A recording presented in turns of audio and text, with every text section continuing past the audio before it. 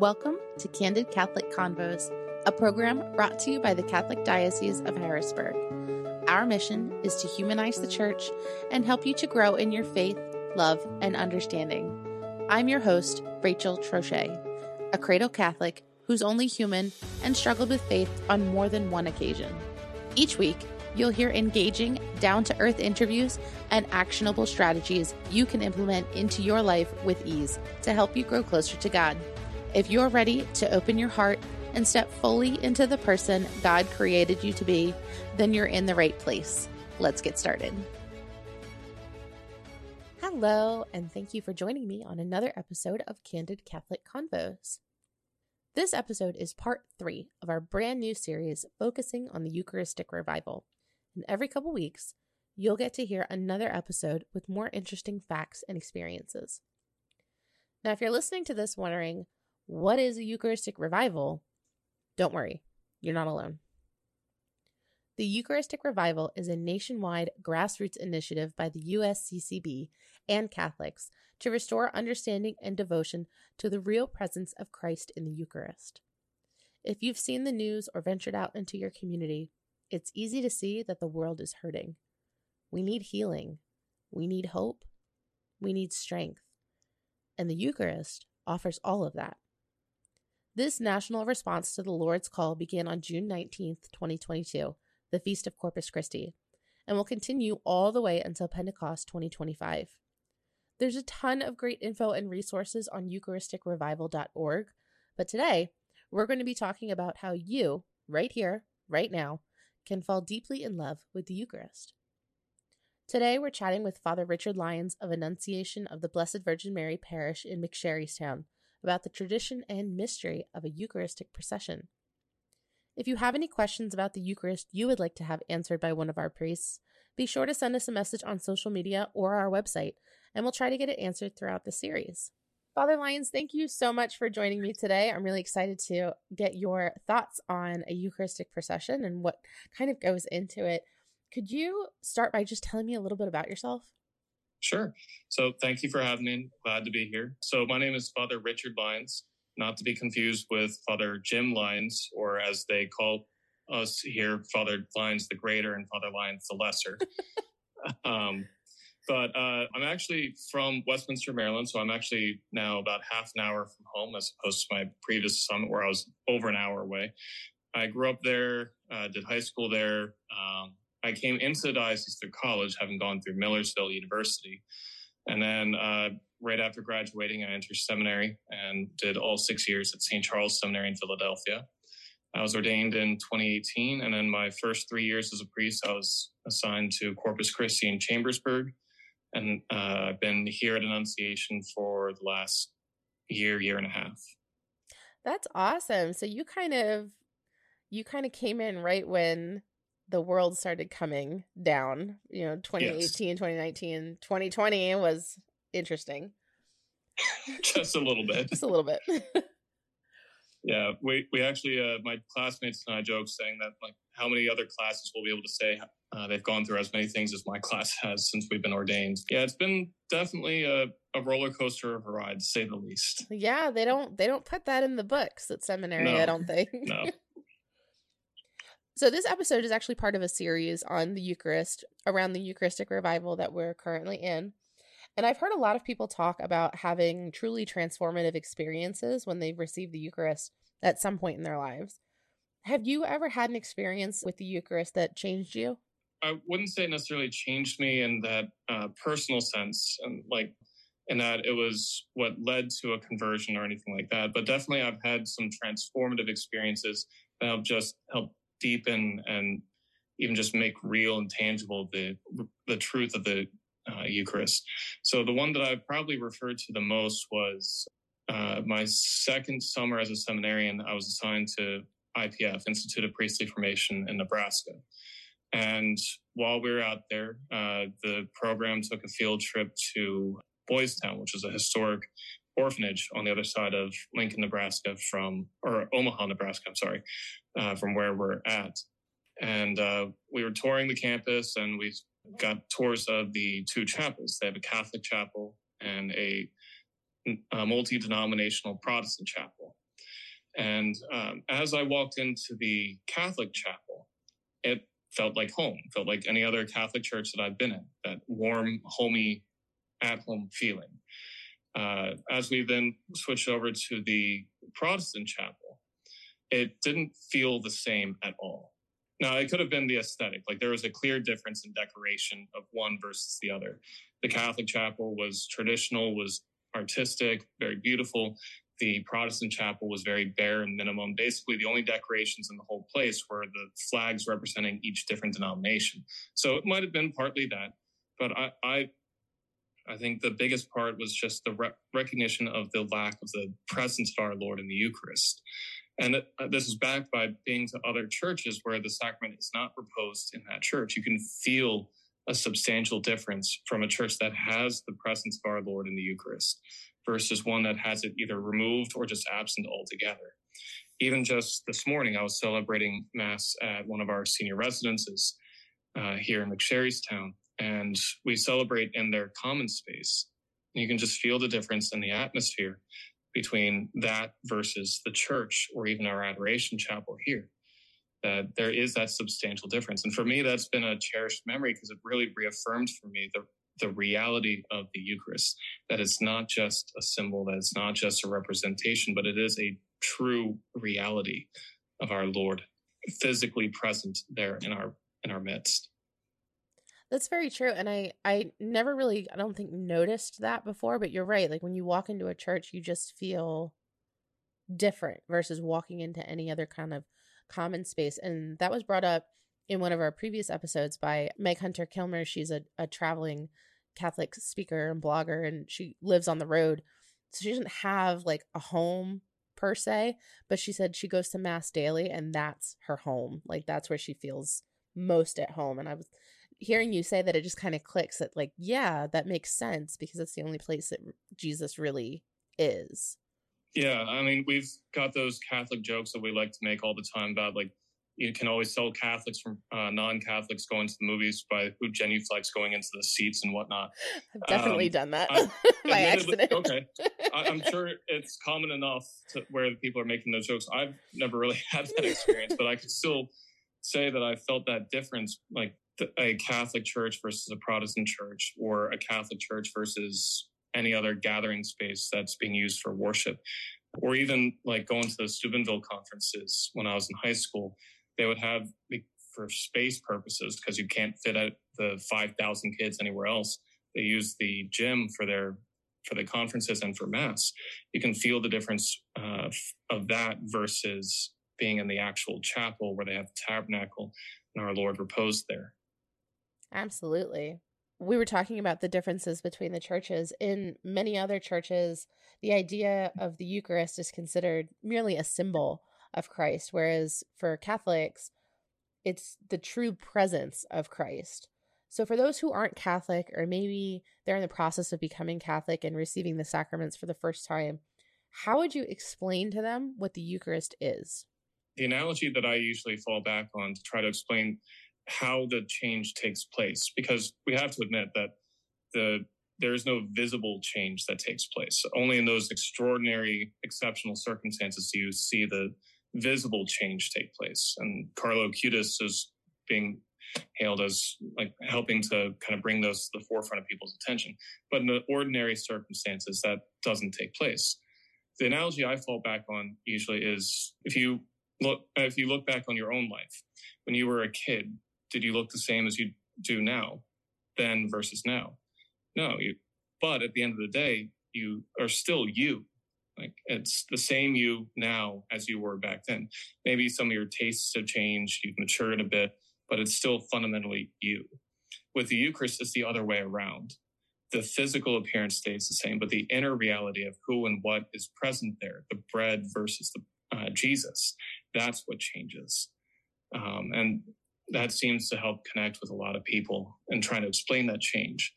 It's still something that people can still struggle with to connect with. So there's I'm sure a number of different analogies out there, but I found that growing analogy of going from kid to adult helps a lot of people. Right. That makes a lot of sense because, like you were saying, you can see the physical changes. Like we get taller, our hair gets longer, or we grow facial hair or anything like that, versus with the Eucharist, we can't witness any physical changes, but there are changes happening. So that does make a lot of sense. But nonetheless, God still does give us those occasions, those signs to try to validate what the church teaches, and for those who are struggling to accept it. And so for anyone who might be listening to this that is in that boat of struggling to accept what the church teaches, whether Catholic or not, or in that in-between process, I would recommend looking into Carlo Acutis and what he was dedicating his life to learning about, which are the Eucharistic miracles. Every Eucharist is a miracle, yes, but he was dedicating his time to documenting those extraordinary miracles where the Eucharist takes on the appearance of flesh and blood, not just the substantial reality of it. Sometimes we call these bleeding hosts. Other times we have other nicknames for them. But Carlo Acutis is a new blessed on his way to becoming a saint, God willing. And he spent his time documenting all those moments throughout history, going all the way back to even the medieval era, of God giving these miracles to verify that, yes, what the church teaches is the reality of what Jesus himself established and taught. He was 15, wasn't he? Or he was very young. Is he 14, 15? Yeah. I'm blanking on the exact age, but yeah, he's being hailed as the first millennial. Yes. And I joke with the kids to try to draw their attention to how substantial a change or how big a deal that is. So I joke with them saying that thanks to Carlo Acutis, we now have an Xbox that is our second-class relic, or a PC that is a second-class relic. That's insane. I hadn't thought about it like that, but you're right. It really gives, because when you talk about the saints, especially for me when I was a kid or when I was picking my confirmation saint, like they just seem so distant. Like they lived at this time that you can't even fathom not having a telephone or a car or anything. And they lived at such like extreme measures. So to be able to have somebody who's like lived in this century and you know, did the same kind of things that we like to do, like that really gives a tangible face for, or even the ones that did live in our time, like John Paul II, Mother Teresa. Their lives are so different from our own sometimes. Like, who can really relate to the Pope necessarily? Who can relate to Mother Teresa? But Carlo Acutis being that kid, it helps make it a lot more connectable, relatable for younger Catholics today. Absolutely. I understand your parish recently participated in a Eucharistic procession. Talk to me about that for a minute. What is a Eucharistic procession and why do we do it? So just to get into like what we actually did. So this was actually Father Reed's idea. Father Michael Reed, the pastor of St. Vincent's in Hanover. In recognition of the year of the Eucharistic Revival, he was like, why don't we do a procession? We do have some precedent for that here in the Hanover McSherrystown community, but it's been 20 years since the last time it was done. Oh, wow. And that procession had been from Annunciation to the Basilica of the Sacred Heart just up the road. When he made that suggestion to our deanery, I wrote back to them suggesting it might be easier and better, all things considered, to maybe go from St. Vincent's to here rather than from here to Sacred Heart. So given they're the same distance, but going from St. Vincent to here wouldn't necessarily require shutting down an entire road, and a country road at that, where we don't have that visibility. And it would be a way of ending at our adoration chapel. We have our deanery adoration chapel is here at Annunciation. So we'd be able to just conclude by proposing the sacrament in the adoration chapel and just starting adoration right up again from there. So that's a little bit of what we did. And the distance was basically the same between both locations, about 1.5 miles, give or take. So, but what a procession is in itself is everything about our faith as Catholics is the physical helps manifest what's taking place in the spiritual. So a sacrament itself, for example, is a visible sign that points to an invisible grace or an invisible reality. A procession is kind of along the same lines. We're manifesting in a sacramental way what we're ultimately doing in our lives as Christians in the spiritual sense by following Christ as he leads us down the path to our heavenly homeland. In a procession, we're manifesting that physically by following the Eucharist following our Lord in the Eucharist from one destination to another. So in this case, we were going from St. Vincent's, processing through the Hanover and McSherrystown areas to our Adoration Chapel, following our Lord. And if you see the pictures that will be in the witness, like week, 2 weeks, you'll see 50 or 60 people following behind Father Reed and Father Rutan, carrying the Blessed Sacrament through the streets. So that's effectively like the idea behind a procession. You mentioned adoration. What's the difference between that and adoration? Well, I guess the most obvious difference is adoration, you're not moving, other than the moving from kneeling to sitting. Adoration, you're in a state of deliberate prayer. The term adoration itself is a reference to prayer. That's not to say we're not praying during a procession, but the idea, the goal behind the two forms of prayer are different. So adoration would be more akin to the Garden of Gethsemane, where we're in that time of prayer. Jesus is in the garden alone, praying to his Father. He's encouraging his disciples to spend that hour or multiple hours with him. And so you're just one-on-one FaceTime with Jesus. It's effectively how I compare adoration. The procession is more a specific purpose is in mind. You're moving with the Eucharist from location to location. So it is still an act of prayer, but it's a different purpose or goal to that prayer. So more akin to like a pilgrimage, would you say? Yeah, that would be another good way of looking at it. But even then, a pilgrimage, you're going to it's more about the destination itself. The procession is more about the journey itself. Gotcha. So we hear that all the time in movies and TV and stuff like that. Make it about the journey, not the destination. Well, a pilgrimage is about the destination.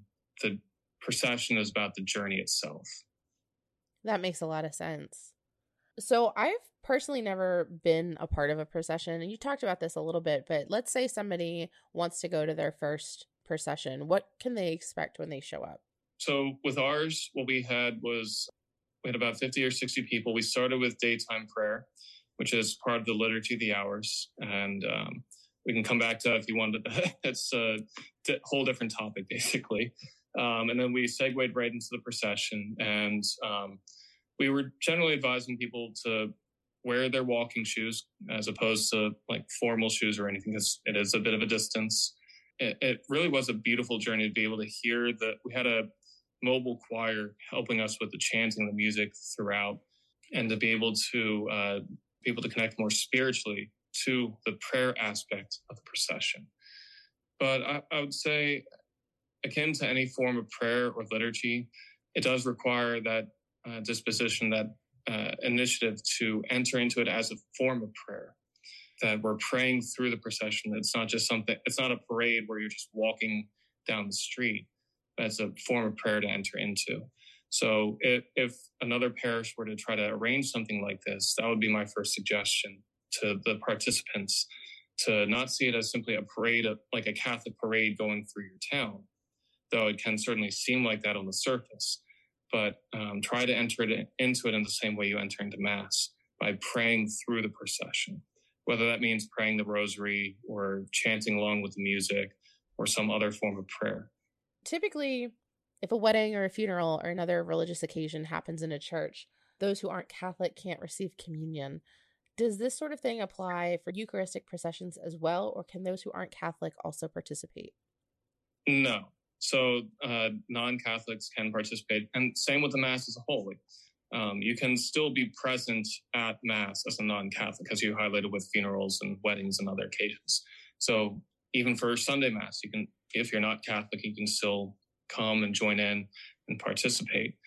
But the reception of Holy Communion is different, because it's not just simply what you're receiving or who you're receiving. The act of receiving it itself has significance too. That's why we call the sacrament itself the Eucharist, but the act of receiving the sacrament is called communion. They highlight two different aspects of the sacrament. So the sacrament is the Eucharist. That is the gift that Jesus established as his body, blood, soul, and divinity, given in the form of bread and wine. But the act of receiving it is called communion. That word communion means communio, to be in union with. So when you receive communion, you're entering into that communion of heart, mind, body, and soul. if you haven't yet been brought into the church on that spiritual sacramental level, if you haven't expressed the same faith, then what are you communicating by receiving communion? Or even on the moral level, if you're a Catholic not in good standing because of mortal sin or something else, then you're proclaiming a disruption in that union by receiving Holy Communion. So that's why the Church makes that point. I'm sure the Catechism can probably phrase it much more effectively than I could, but that's really the heart of the matter, is that the reception of the sacrament is called communion. And if we're not in that full union, morally, spiritually, etc., then it disrupts that sacramental sign of receiving that great gift of our Lord in the Eucharist. Right. It's kind of like, I think it was Father Bender who I spoke with, described it like a relationship. There's an intimacy there that you wouldn't withhold something from your partner and then expect to still have a great relationship. Correct. That's another great way of putting it. And ultimately, that relationship aspect highlights the real reason why we uphold that rule. It's not seen as a punishment or a condemnation. It's seen as an invitation, something that should instill in the person a desire to enter into that union so that they can receive that gift. It's not meant to be the church being heavy-handed and strict and forceful, but it's meant to be something that should be inviting, something that should instill in the person a desire to receive what we're receiving. Right. And we don't want you to lie and take part and say, yes, I believe in this, just so you can, be a part of the club. No, we want you to actually believe what you're saying. Exactly. And to look into and consider, do I want this for myself? Do I want to pursue baptism? Do I want to pursue confirmation so that I can receive this great gift for myself? Do I want to grow closer to Christ through that full sense of that relationship?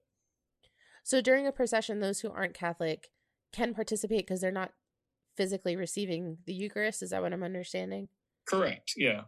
In terms of the procession, yeah, that's really the difference, is that because you're not receiving the sacrament into yourself, you're adoring Christ in the sacrament and following him on that journey. There's nothing right or wrong about joining in on that. It's only when it comes to receiving the sacrament into yourself that becomes something where the church actually has rules and guidance on it. Father Reed and I mentioned when talking to the witness about it, our desire with doing the procession in the first place was post-COVID. We've been seeing a lot of people struggling to reform that habit of coming back to Mass. We've been seeing a lot of people asking about joining the church and stuff like that. So our hope with having this procession in the first place was an encouragement to both those Catholics who have not yet come back to Mass, as well as those non-Catholics who may be wondering about the church, giving them both that public witness of this is what we believe and this is what you're welcome to come join or come back to in order to receive that fullness of the relationship with Christ. That's fantastic. That's a great idea. The only time I'd ever really heard about a procession before was maybe on Holy Thursday or on Corpus Christi. So the bigger holy days. But it seems like the Eucharistic revival is kind of getting people wanting to have more of these.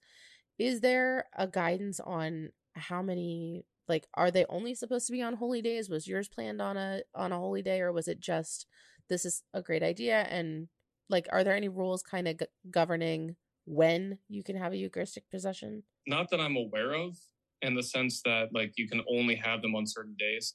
There are days that are more desirable to have them on, such as you highlighted, Holy Thursday, Corpus Christi.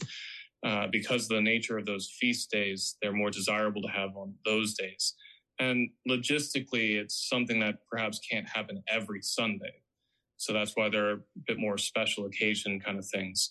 But as far as I'm aware, and perhaps Father Brommer can jump in and correct me if I'm misspeaking on this, but to my knowledge, there's nothing restricting that, short of days like Good Friday, Holy Saturday. There's no real restrictions as to thou shalt not have a procession on these days.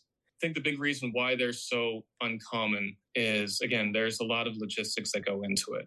So we did spend a couple months preparing for this.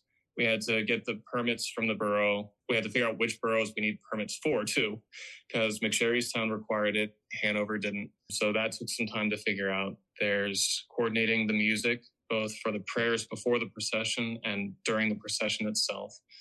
There's keeping a track on the weather forecast too. Like, are we going to be able to have the procession, or is it going to be pouring down rain during that time?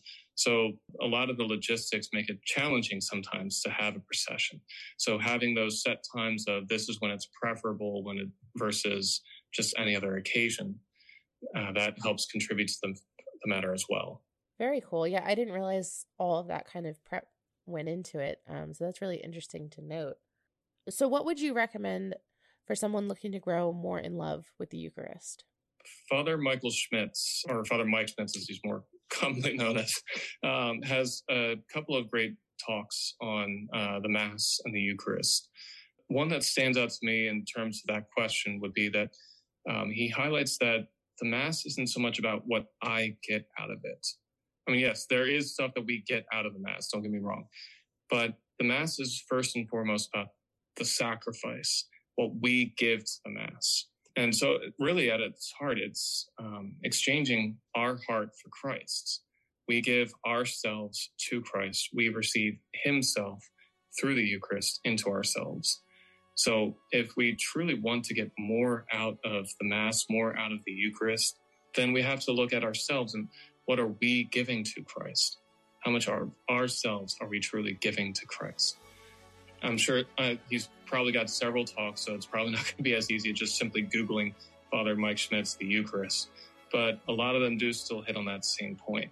So during this year of Eucharistic revival, I would offer the people, if they're looking for a way to grow in that love for the Eucharist and for our Lord, to start by doing an examination of ourselves and looking at what ways in which we can grow in that conversion. Conversion is an ongoing, lifelong process. It's not just a once and done thing. So if we want to grow more in love with the Eucharist and more in love with our Lord, start by looking at how much of myself am I giving? How much more of myself could I be giving, so as to receive more from Christ? Thank you so much for listening. Our goal at the Diocese of Harrisburg is to walk with you on your faith journey. So if this episode resonated with you in any way, the easiest way to show your appreciation is by sharing this program with your network or by leaving a review on your listening platform. You can also support us financially by making a donation online at hbgdiocese.org/DAC and clicking the Make a Donation button. Thanks again, and we'll see you at church on Sunday.